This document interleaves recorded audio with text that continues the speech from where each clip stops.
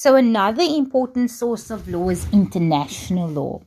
And if you look at the Constitution and you look at the Bill of Rights, you will see that the Constitution in section 39(1) states that courts must consider international law when interpreting the Bill of Rights.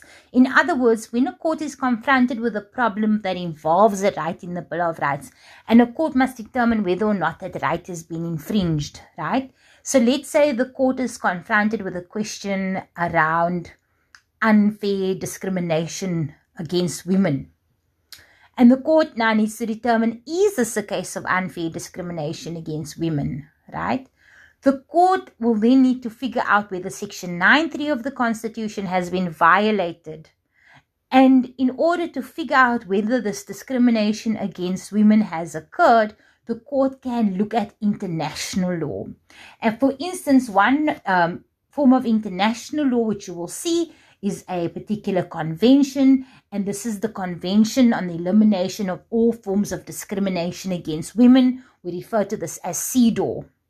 And so the court must, under the Constitution, the Bill of Rights says the court must, when trying to determine if a particular instance amounts to gender discrimination under section 9(3) of the Constitution, the court is obliged to go and look, what does CEDAW say? What does the Convention on the Elimination of All Forms of Discrimination Against Women say? So when we're talking about international law, we are talking about treaties, we're talking about conventions, and we also have something that's referred to as customary international law. That is certain practices that are not codified in international law, but are also recognized as international law. So now, South Africa, once we sign onto a particular treaty, right, once we ratify a particular treaty, what we are doing in signing and ratifying that particular treaty is that we are saying that we now recognize that treaty as forming part of South African domestic law.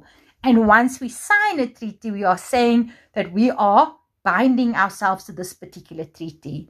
So for instance, we have the Convention on the Rights of the Child, which sets out a significant amount of rights that a child is entitled to.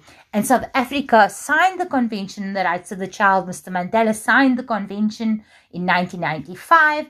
And since then, South Africa has been a state party to the CRC, to the Convention on the Rights of the Child. And it has been domesticated, it has been ratified, and it forms part of our legal system, right?